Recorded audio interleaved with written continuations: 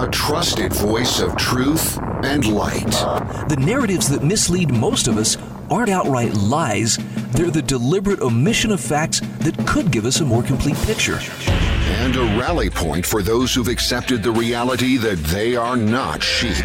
The world needs your leadership, and the essence of leadership is using your influence wisely wherever you happen to be standing. This is The Brian Hyde Show.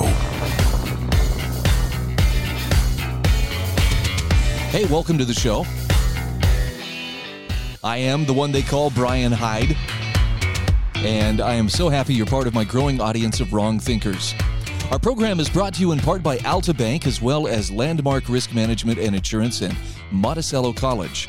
I appreciate those sponsors. I hope you'll take the time to visit them. I have happily supplied links at the end of my show notes today. It's the show notes for January 20th, 2021. Yeah, it's Inauguration Day today. And, you know, I have talked to people on absolute extreme ends of the political spectrum. Pardon me. I get a little choked up on special occasions like this. So I have some people who are actually very actively going to be watching, you know, the inauguration, the virtual inauguration. From behind the fences, the barricades, the military checkpoints, the most popular president ever elected is going to virtually take office. I'm sorry, the irony is so strong, you know, that, this was obviously what the people wanted. So much so we've had to militarize the entire District of Columbia just to make sure that nobody, you know, acts out. I don't know. I'm getting some mixed messages here. Now, on the other end of the spectrum, there are people who I think are a little more like me in that I'm not going to be tuning in to watch. But I haven't done this really for any of them. And I don't want to make this sound, please don't think that I'm saying I'm better than you because I don't really care about what the political class is doing. I'm just, I have more important areas in which I want to focus my energy. Now, you get to make your own mind up about, you know, where your moral energy goes on a day-to-day basis. For me, what the political class is up to and the pomp and the circumstance and the pageantry, it doesn't really relate to what I'm doing. So, you know, it's fine and dandy for those who want to celebrate it. Great. I didn't celebrate Trump's inauguration. I didn't, you know, take time out of my day to watch that. I didn't do it. I don't think I've done it for any of the presidents that I can think of, other than, you know, maybe being at work and, okay, so there's, there's a news update coming across, but I just don't care that much. And we're going to talk more about why that attitude of I don't care doesn't necessarily mean that I don't care what's going on in this country. I care a lot about what's going on in this country. I just don't care about the political class. In fact, later this hour, I'm going to share with you a terrific essay about the lesson of Trump. I think the greatest blessing of studying history is that it provides us with essential lessons about what works and what doesn't. In fact, you know what? I'm going to bump this to the head of the line. It's really a terrific piece. I used to follow the Z-Man years ago, and suddenly, I couldn't find his blog. He was back today. This is a piece that I found published on LouRockwell.com, and this is called "The Lesson of Trump, #1." Now, I got to warn you right up front, this is not going to make everybody happy. Okay, if you're a fan of Trump, you're probably going to feel like you're being slighted because it does not put Trump first and foremost as, blameless and walks on water and all that. But neither does it just strictly demonize, the Democrats. There's more to this. The Z-Man says, as the military begins the process of installing the pretender as the figurative leader of the American empire, it's a good time to take stock of what has happened over the last 5 years. From the perspective of political psychology, the world all of us inhabit today is a vastly different one from the world of 2015. And this includes the dissident right, which has been transformed by the Trump experience. In before times, politics was all shades of gray, while today it's in black and white. An obvious example is conservative ink. The Obama years were tough for those rackets, so it became clear to many conservative people that these guys cared more about how the left thought of them than in advancing their issues. Compounding it was the refusal to address the failures of the Bush years. Even so, they thought they could keep peddling hyper-violent progressivism to conservatives as long as they decorated it with pictures of Reagan. But the Z-Man says that racket smashed onto the rocks of the Trump experience. Traffic for the old-school neocon sites collapsed, the Weekly Standard folded. These people revealed themselves to be a blend of old-school confidence men and petulant, nasty liars who hate the people they claim to represent. Now, they still have an audience of chumps unable to smarten up, but otherwise Conservative Inc. has no audience. They exist because the left thinks they are useful for now. Further to that point, Libertarian Inc., a subsidiary of Conservative Inc., has also been exposed as a long con. By the stripping of our ancient liberties by global enterprise should have been a great cause for libertarians. After all, systematically stripping a people of their ability to exist is pretty much what libertarians claim to oppose. But the major organs were silent. A combination of graft and perfidy kept them focused on echoing progressive talking points about the evil Donald Trump. And this has revealed something else. The dissident right is not ready to be the dissident right in capital letters, despite the growing numbers.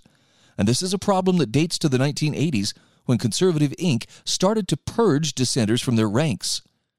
Instead of working to build new structure outside of and opposed to official structures, dissidents kept trying to get back inside the official tent. And the result has been a ragtag army living on the land outside the walls of the city. It remains so. Now, he says probably the biggest change, the one we see evolving in front of our eyes as the military is called in to install the pretender, is that the parties are a fiction. Until very recent, most dissidents thought the way forward was to work through the two-party system and to get our guys into office. And again, this dates to the 1980s. Buchanan tried and failed to unseat the neocon Bush. Perot tried and failed with his third party to cleanse the land of the neocons. Trump tried and failed to reform the Republican Party. And the reason all of these efforts failed is the party system is a fiction. The core of each party holds the same opinions on the same important issues. They're bankrolled by the same collection of billionaires and international interests. The parties have tentacles that reach into various camps, but the main body of the system serves the people who bankroll American politics. That's something you should probably write down. The main body of the political system, the party's system, serves the people who bankroll American politics. A politician with close ties to the Chinese Communist Party can maintain his seat because the Chinese are a major backer of both parties. So this is the big change for dissidents. Trump was the last opportunity to keep dissidents engaged in the fiction of democracy. His own perfidy and his treatment by the political class has disabused dissidents of their faith in the system. The people in the streets at the Epiphany Uprising were not there because they still believe in the Republican Party, Donald Trump, or the system itself. They were there being cheered by tens of millions from home because dissidents lost their faith in the system.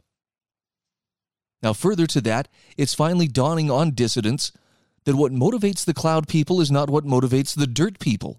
For generations, the right insisted the left is driven by the same logic as everyone else.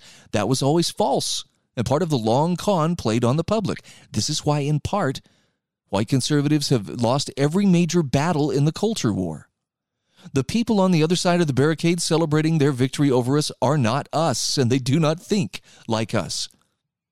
And he says this is probably the most important lesson of the last 5 years that's finally sinking into the thick skulls of the dissident right. The cloud people are not motivated by greed or a lust for power. They have those things. They're motivated by a sense of identity that starts with hatred of the dirt people. And that sense of self begins with not being anything like the people over whom they rule. That's why they hated Trump. He was an intruder from the other side, injected into their world. Now, the Z-Man concludes by saying, while many are disappointed with the Trump years and Donald Trump, the man, the last 5 years have been a clarifying experience. The anger, emotion, disappointment, frustration, even the violence are the result of a fog lifting. 5 years ago, most people were sure about politics. Now that the fog has lifted, people are looking around and seeing it was always a big lie. The people who perpetrated these lies are on the other side of those barricades, giving the rest of us the finger. Okay, that's some pretty straight up truth, right? No sugarcoating there.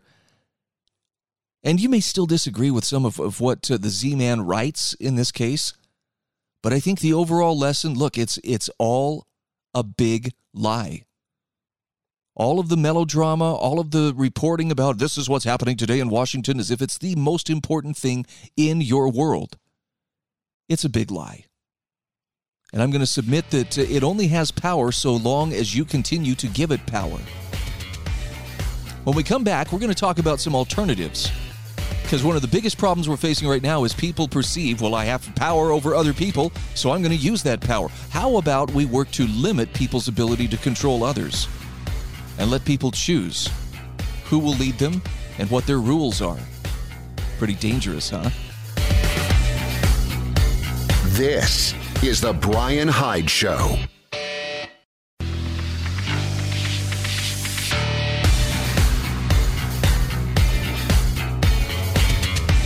This is The Bryan Hyde Show. All right, welcome back to the show. As crazy as things are, as uncertain as things are, the fact that we may be sitting at a pivot point in U.S. history today, I'm pretty optimistic. And I'm optimistic because I believe that even though there may be some difficult times, I think I'm just going to put my cards on the table here. I think a reckoning has been long overdue. And I don't just mean fiscally, I mean politically, there has been a reckoning coming for a long time. You cannot ignore the principles and practices of liberty and still expect to reap the blessings of liberty. And I guess if I had to sum it up, well, what's the difference between us and, the generations before us that had greater liberty than we have? You probably won't like my answer, but for what it's worth, I believe that the biggest difference is they possessed a moral clarity that we no longer do. And you may think that, well, no, I still know right from wrong, but I'm looking generally. Look at our culture. Look at our society and tell me that right and wrong haven't been, inverted in many cases, or at the very least, clouded to different shades of gray that almost nobody can really discern. Well, is that right? Is that wrong? Is it absolute truth? Is there no such thing as absolute truth? One of the greatest dangers that we encounter, though, comes from the perception that, hey, my guy won a popularity contest, therefore I have the right to rule you. And I hope I'm wrong, but I have a sense that we're about to see this attitude writ large as the Biden team takes over the White House and as the Democrats control both the House and the Senate and move forward. If they feel that they are untouchable and therefore unaccountable to the people, it's curious to see how hard and how fast they're going to push to consolidate control. Now, they've already kind of tipped their hand in that they're already calling for a new war on domestic terrorism. We'll talk more about that in a few minutes. Glenn Greenwald has written what I think may be one of the timeliest and most comprehensive warnings. And I fear it's going to fall on a lot of deaf ears. Yours will not be among them. But at least those within this little circle of influence, you're not going to have the luxury of saying, well, nobody ever said anything. Nobody tried to warn us. No, the warning voices are there. The question is, will people listen? I kind of like what J.D. Tusil, writing for Reason.com, is suggesting, and that is, hey, if we want to avoid more political violence, why not allow Americans to escape each other's control? Let people join with the like-minded to reject officials and laws that don't suit them and to construct systems that do. Now, I know if you're feeling kind of scared, this maybe it's, oh, okay, I'll listen, but I'm still skeptical, but don't have a lot of choice. Things are getting worse. Here's how J.D. Tusil puts it. He says, thousands of National Guard troops patrol the nation's capital as I write, hoping to ensure that the scheduled transition of power from one president to the next comes off without renewed violence. That sight, unusual for the United States, underlines the fact that millions of Americans no longer support the political system or believe it derives its powers from the consent of the governed, as the Declaration of Independence puts it. It's also strongly suggesting that it's time to try something new if the government under which we live is to be anything better than a resented force at war with much of the population it rules. The militarization of Washington, D.C. comes after the January 6th storming of the Capitol, a shocking event with as yet to be determined repercussions. It was actually supported by about a fifth of voters, by the way, and 45% of Republicans, according to post-riot polling. Now, maybe that's not as surprising as it should be. Well, before the ginned-up controversy over presidential election results, only 24% of voters believed the government had the consent of the governed. 53% disagreed, as reported by a 2018 survey. He says maybe the real marvel is we avoided a January 6th style event for so long. His point is we have built toward this for years. While the Trumpists' storming of the Capitol was an unprecedented rejection of the established procedures for transferring power, it was built on trends. From the contested but peaceful 2000 election to the boycotting of Trump's 2016 victory by dozens of Democratic members of Congress as other opponents rioted blocks away, Americans have moved toward belief in the legitimacy of elections only if their side wins. And he says at some point, we're going to see an outright refusal to accept a loss, which is what occurred on January 6th. And there's no reason to expect that people will lose their distaste for political defeat in future political contests. Now, I have to throw this in just as an aside. I don't know that it's productive at this point to continue beating the drum about how the election was stolen. But I feel absolutely confident in saying there were serious, legitimate questions that were brought up about the efficacy of the process. And I don't think that any of those were given a fair hearing. So if people feel like, well, something wonky was going on here, they at least deserve an answer, or at least they deserve due diligence in showing how that wasn't the case. I don't think that was done. I think what we got instead was a really, glaring example of shut up, they explained. And so it continues today. And unfortunately, Reason.com is part of Libertarian Inc. that apparently is, holding that view. Well, the elections were perfectly legitimate and nobody should be questioning them. I don't know if this is just, to curry, greater legitimacy within the Beltway, but it's something I've observed. A lot of the libertarians of Libertarian Inc. are doing their best to assure Master that deep down I do love you and I'll toe the line. But again, I'm also going to temper this by saying I don't know how beating the drum, and stop the steal is necessarily going to solve things. I think we may be at the point where it's time to consider what J.D. Tusil is suggesting here, and let's give people options other than okay, so if this system isn't representing you, why not have a competing system? I know that sounds very dangerous to some, but listen to what he lays out. He says, there is no reason to expect people will lose their distaste for political defeat in future political contests. He says, how could Americans be accepting of electoral losses when many view their opponents as immoral and unpatriotic or see them as enemies of the country, to the point that the major factions are defined by their hatreds? Democrats and Republicans have grown more contemptuous of opposing partisans for decades and at similar rates. That's from a November 2020 paper on political sectarianism. Only recently, however, has this aversion exceeded their affection for co-partisans. So to a large extent, this is because politics has become combat, with election victors using their control of government agencies to torment, and I would add to punish, losers. John Cochran, a senior fellow of the Hoover Institution and adjunct scholar of the Cato Institute, wrote in September, "It is more and more dangerous to lose an election. The vanishing ability to lose an election and not be crushed is the core reason for increased partisan vitriol, an astounding violation of basic norms on both sides of our political divide. No sane people would consent to a political system that works as a weapon against them. They would try to escape its power.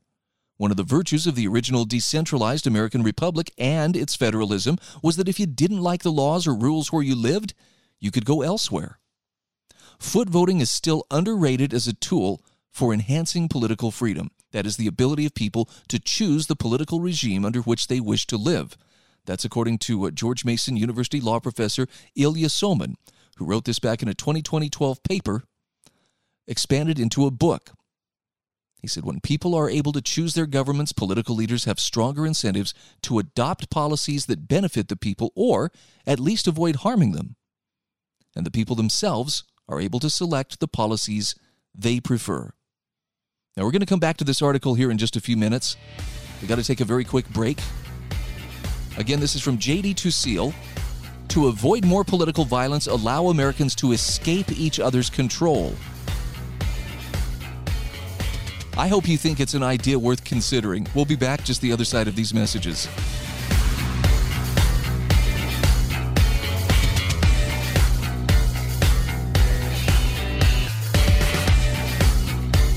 This is The Brian Hyde Show.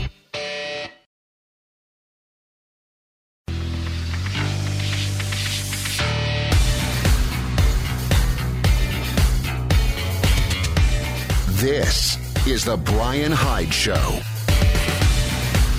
Hey, welcome back to the show. Our program brought to you in part today by Landmark Risk Management and Insurance. Look, if you have commercial insurance, I don't have to tell you, it can be complicated, right? There are a lot of different things that you have to know are covered. Not everybody is fluent in the language of commercial insurance, but my buddy Steve Burgess at Landmark Risk Management and Insurance, he is fluent in that. And his company exists to help you make sense of it all. So if you have questions, no obligation, just get a hold of him. You can reach him through the contact information in the show notes, which you will find at thebrianhydeshow.com. Just go to the bottom of the show notes. There's a nice little link for my sponsors. Click on that, and it will put you right in touch with him. So I'm sharing this article from J.D. Tusil. To avoid more political violence, allow Americans to escape each other's controls. George Mason University law professor Ilya Somin talked about how foot voting is still underrated as a tool for enhancing political freedom. It lets people select the policies they prefer. In other words, if you don't like it, you can move. And the people that Somin references, by the way, aren't the amorphous masses, discussed in social studies classes as marching to the polls to jam the alleged will of the winners down the throats of the losers. He means individuals turning their backs on governing systems they dislike and picking those that better suit them. But, as Chapman University law professor Tom Bell, another advocate of political choice, points out in his 2018 book, Your Next Government, the United States has in recent decades failed to take states' rights seriously, making federal law supreme even in minutely local matters. So moving does little good when the laws and the vanishing ability to lose an election and not be crushed, as Cochrane puts it, follow you. J.D. Tusil says even reviving federalism would accomplish little when many states have larger populations than the whole country did at its founding. And the major political divides run not between states or regions, but between urban and rural areas. Within localities are many people who feel trapped by circumstances in enemy territory, subject to hostile rulers and laws they despise. So how do we make more palatable a political system that functions as a death match between mutually loathing factions who believe themselves, with reason, to be in peril when their enemies win control? We're going to return to some really remarkable wisdom from the 19th century. Herbert Spencer famously argued in 1851, if every man has freedom to do all that he wills, provided he infringes not the equal freedom of any other man, then he is free to drop connection with the state, to relinquish its protection, and to refuse paying toward its support. Wow. I'm sorry, but I can hear bureaucrats, reaching for their blood pressure medication to hear that. Relinquish its protection, drop connection, refuse to pay for its support. Boy, that would set them right off. Now, fundamentally, Spencer wanted the right to exit that Somin favors, but without the physical migration of foot voting, as a means of making political arrangements more widely acceptable and considerate of liberty. Now, Professor Somin not only favors radical decentralization to minimize the costs of migration, but also discusses arrangements whereby individual citizens can change government service providers without a physical move. Bell, too, believes that for the same reason that nation-states should and generally do allow the unhappy residents to emigrate, more consent-rich governing services would doubtless guarantee the freedom of citizen customers to exit to other legal systems without moving their locations. In 2001, Swiss economist Bruno Frey proposed what he called functional, overlapping, competing jurisdictions. Basically, governments that people choose among as if picking club memberships. Frey echoed Belgian economist Paul-Émile Depuyt, who in the 1860 article Panarchy advocated a system of non-territorial federalism under which people could freely register their support for or withdrawal from any political associations that gain sufficient support. Depuyt wrote, "I hope that we can all go on living together wherever we are or elsewhere if one likes, but without discord, like brothers, each freely holding his opinions and submitting only to a power personally chosen and accepted." These proposals expand on Spencer's right to ignore the state in empowering people to join with the like-minded, not just to reject officials and laws that don't suit them, but to construct systems that do. Their advocates emphasize existing precedents for choice in government. People choose between governments every time they choose to live in a new city, state, or country. Writes Bell, businesses and others are often able to choose for themselves which state's law will govern their dealings with each other, even if they do not actually reside in the state in question. So what if Americans could choose governing systems rather than having them jammed down their throats? They could embrace rules as limited or restrictive as they please, programs and policies that suit their tastes, and officials who resist treating election to office as opportunities to punish enemies. If dissatisfied, they could exit one system and choose another, just as they can now, but without having to shoulder the hassle and expense of loading a rental truck and driving across a border. Tensions might ease, violence might become less likely, if people who hold each other's values and lifestyles in contempt didn't have to fear government as a bludgeon in the hands of their enemies. J.D. Tusil says, true, American politics has been moving away from allowing exit in recent years, centralizing power so that people can't escape, and even attempting to continue taxing those who flee, as California lawmakers propose. But the result has been battles between rebellious localities and higher authorities.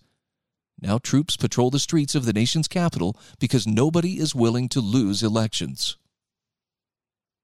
He says we can have a future of increasing conflict between Americans who hate each other, or we can make it easier for people to peacefully escape each other's control. I'll have a link to this in the show notes.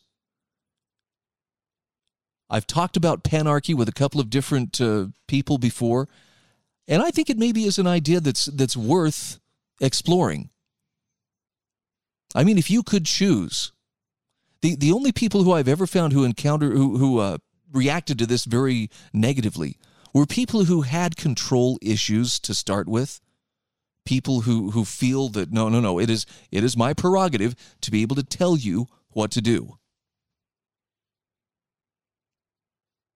But then again, in my experience, the control freaks have always been, the least happy people that I've encountered. They're the ones who spend their nights lying awake worrying someone somewhere is having fun in an unapproved way, or someone somewhere is doing something that I did not give them permission or license to do. It seems like a terrible way to live life, but, to each their own.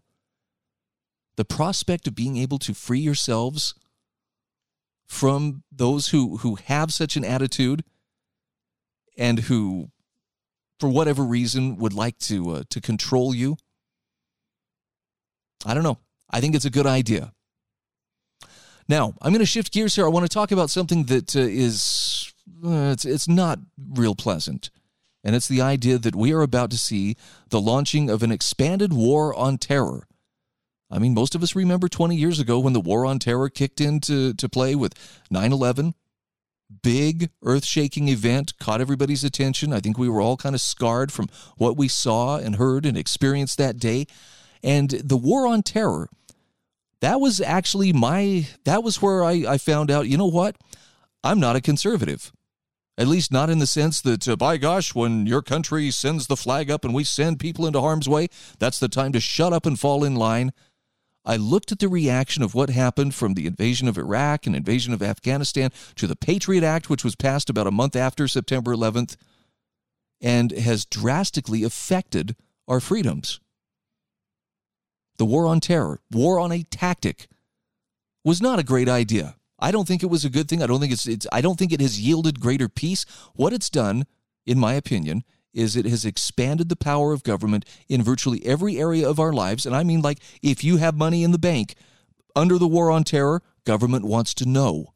How much are you putting in? How much are you taking out? Where are you getting it? Even applying for a job.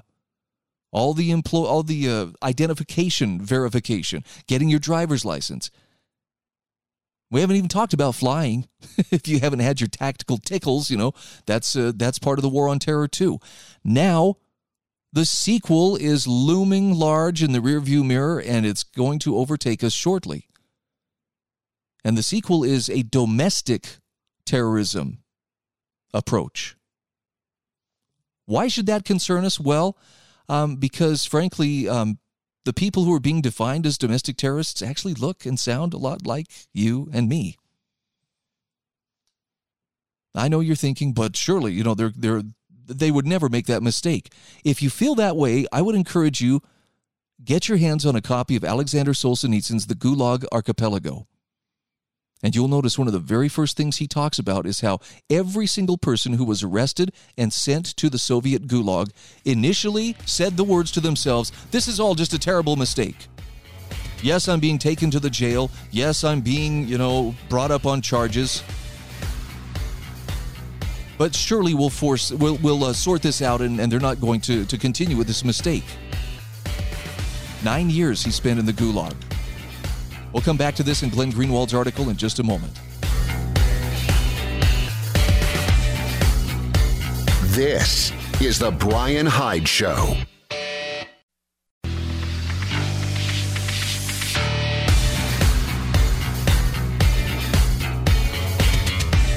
This is The Brian Hyde Show. All right, welcome back to the show. Look, I admit I'm on kind of a heavy topic right now. My goal here is not to bring you down, but definitely to offer you some food for thought. And again, you want to learn from the past? I can't recommend strongly enough a book like The Gulag Archipelago by Alexander Solzhenitsyn. And if just a quick and dirty background, Solzhenitsyn was actually an officer in Stalin's army. This would have been back in the 1930s. He was kind of a unique individual in that he was raised as a Christian and a person of faith, and was a child when the Bolsheviks came to power in 1917. So he witnessed, the wholesale dismantling of any semblance of faith within his society. He maintained his faith, of course, over the years, but as an officer in Stalin's army, he wrote something in a letter to a friend in which it wasn't, an outright screed or an attack on Stalin, but he said something unkind or something unflattering. And one of the many political officers, one of the many people who were there to ensure that, there was conformity of thought, saw that letter, reported him, and he was brought up on charges of anti-Soviet activities under Article 58. And Solzhenitsyn talks about how he was sure it's a huge mistake. They came, they arrested him, and then charged him with this anti-Soviet activities, and then sentenced him to the Gulag, where he spent the next 9 years. There is so much great wisdom in that book. But I share that example with you just because I know there are people within the sound of my voice who feel like, look, I'm a peaceful person. I've done nothing wrong. And I agree. I completely agree. I'm not accusing you of any kind of, evil designs or even, I'm not even accusing you of thinking unapproved thoughts.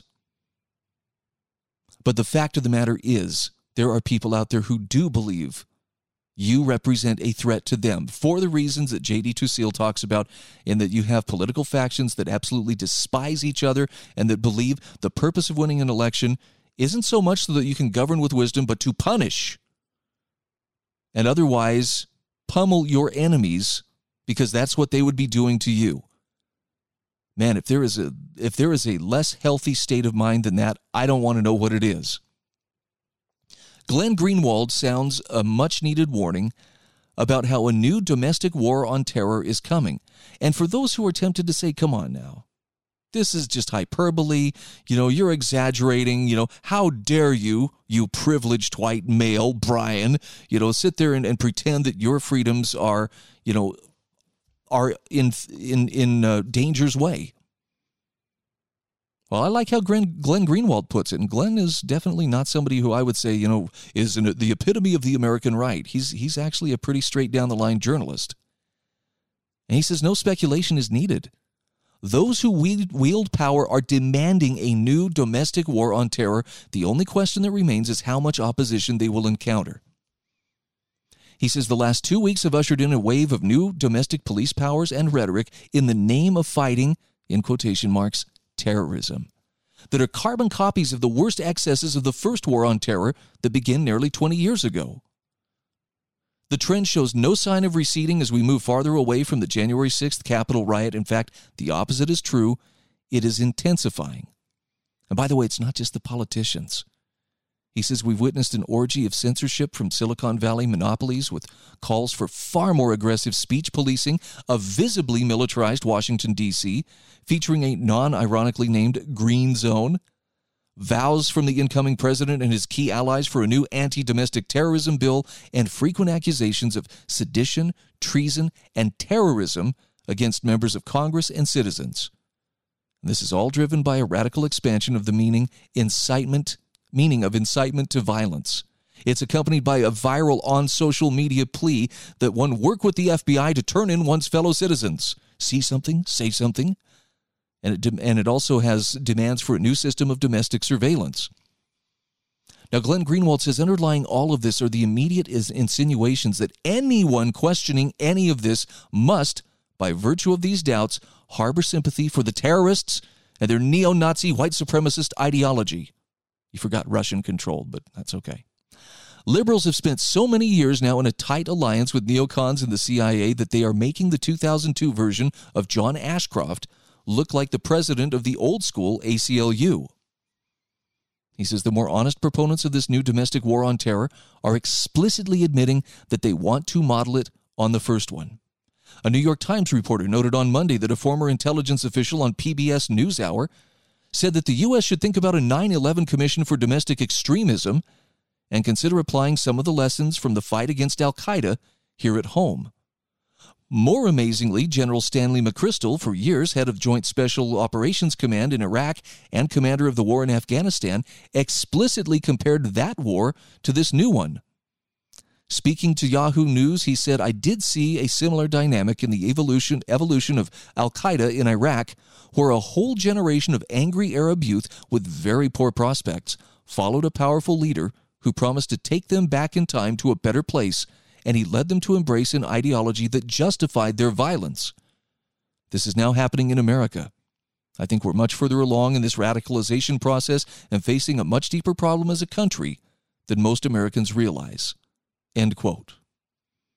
Now, anyone who, despite all this, still harbors lingering doubts that the Capitol riot is and will be the neoliberal 9/11 and that a new war on terror is being implemented in its name need only watch the 2 short video clips that he includes in his article, which will clear their doubts for good.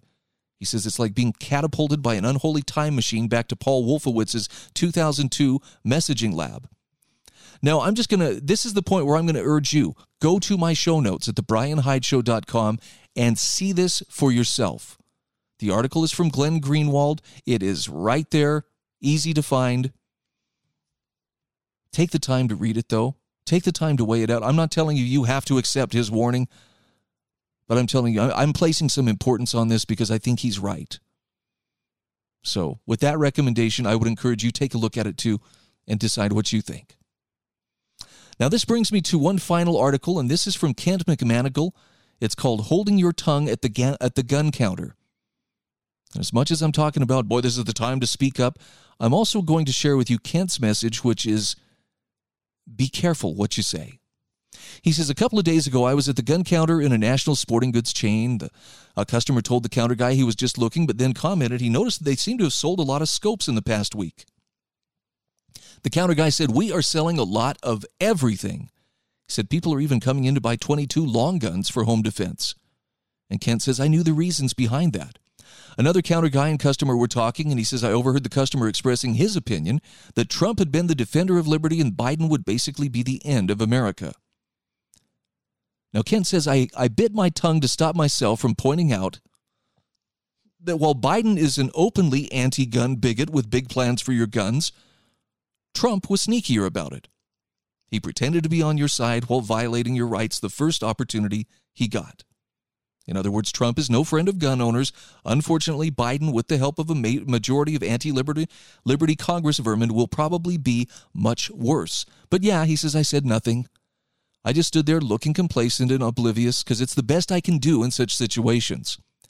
He says, long ago, I decided it's best not to comment on politics while in a gun store, other than his favorite store back in Colorado, but he says that was different. He says, during my time in Pennsylvania, I had visited a gun store in my first couple of days there, and as I was leaving on foot, it began to rain hard enough to drown frogs. A customer who was also leaving noticed that I was on foot and offered me a ride back to my motel. On the way, he warned me that the gun shop owner was a former cop and that many of its customers were current and former cops. He told me to watch what I said in there to avoid problems. Now, Kent says, I hadn't said anything to anyone, so I was safe, but I thanked him for the warning. And this is the warning that he's sounding for you and I. You apply this as necessary. It doesn't necessarily even have to be police. Remember, we were told, people were urged following the Capitol Hill riot, if you know of neighbors who are there, turn them in. So you don't know when there might be a snake in the grass, says Kent McManigal. Yes, the popular with cops thug rug haircut can be a dead giveaway, but don't rely on it.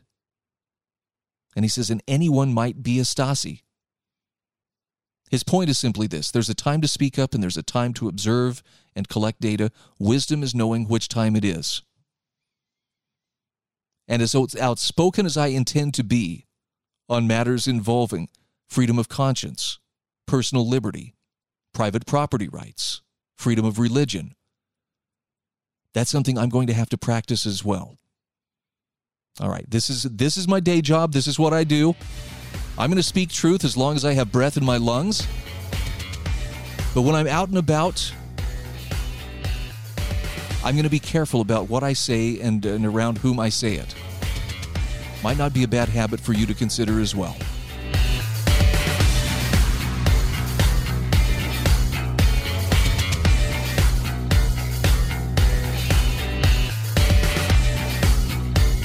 This is the Brian Hyde Show.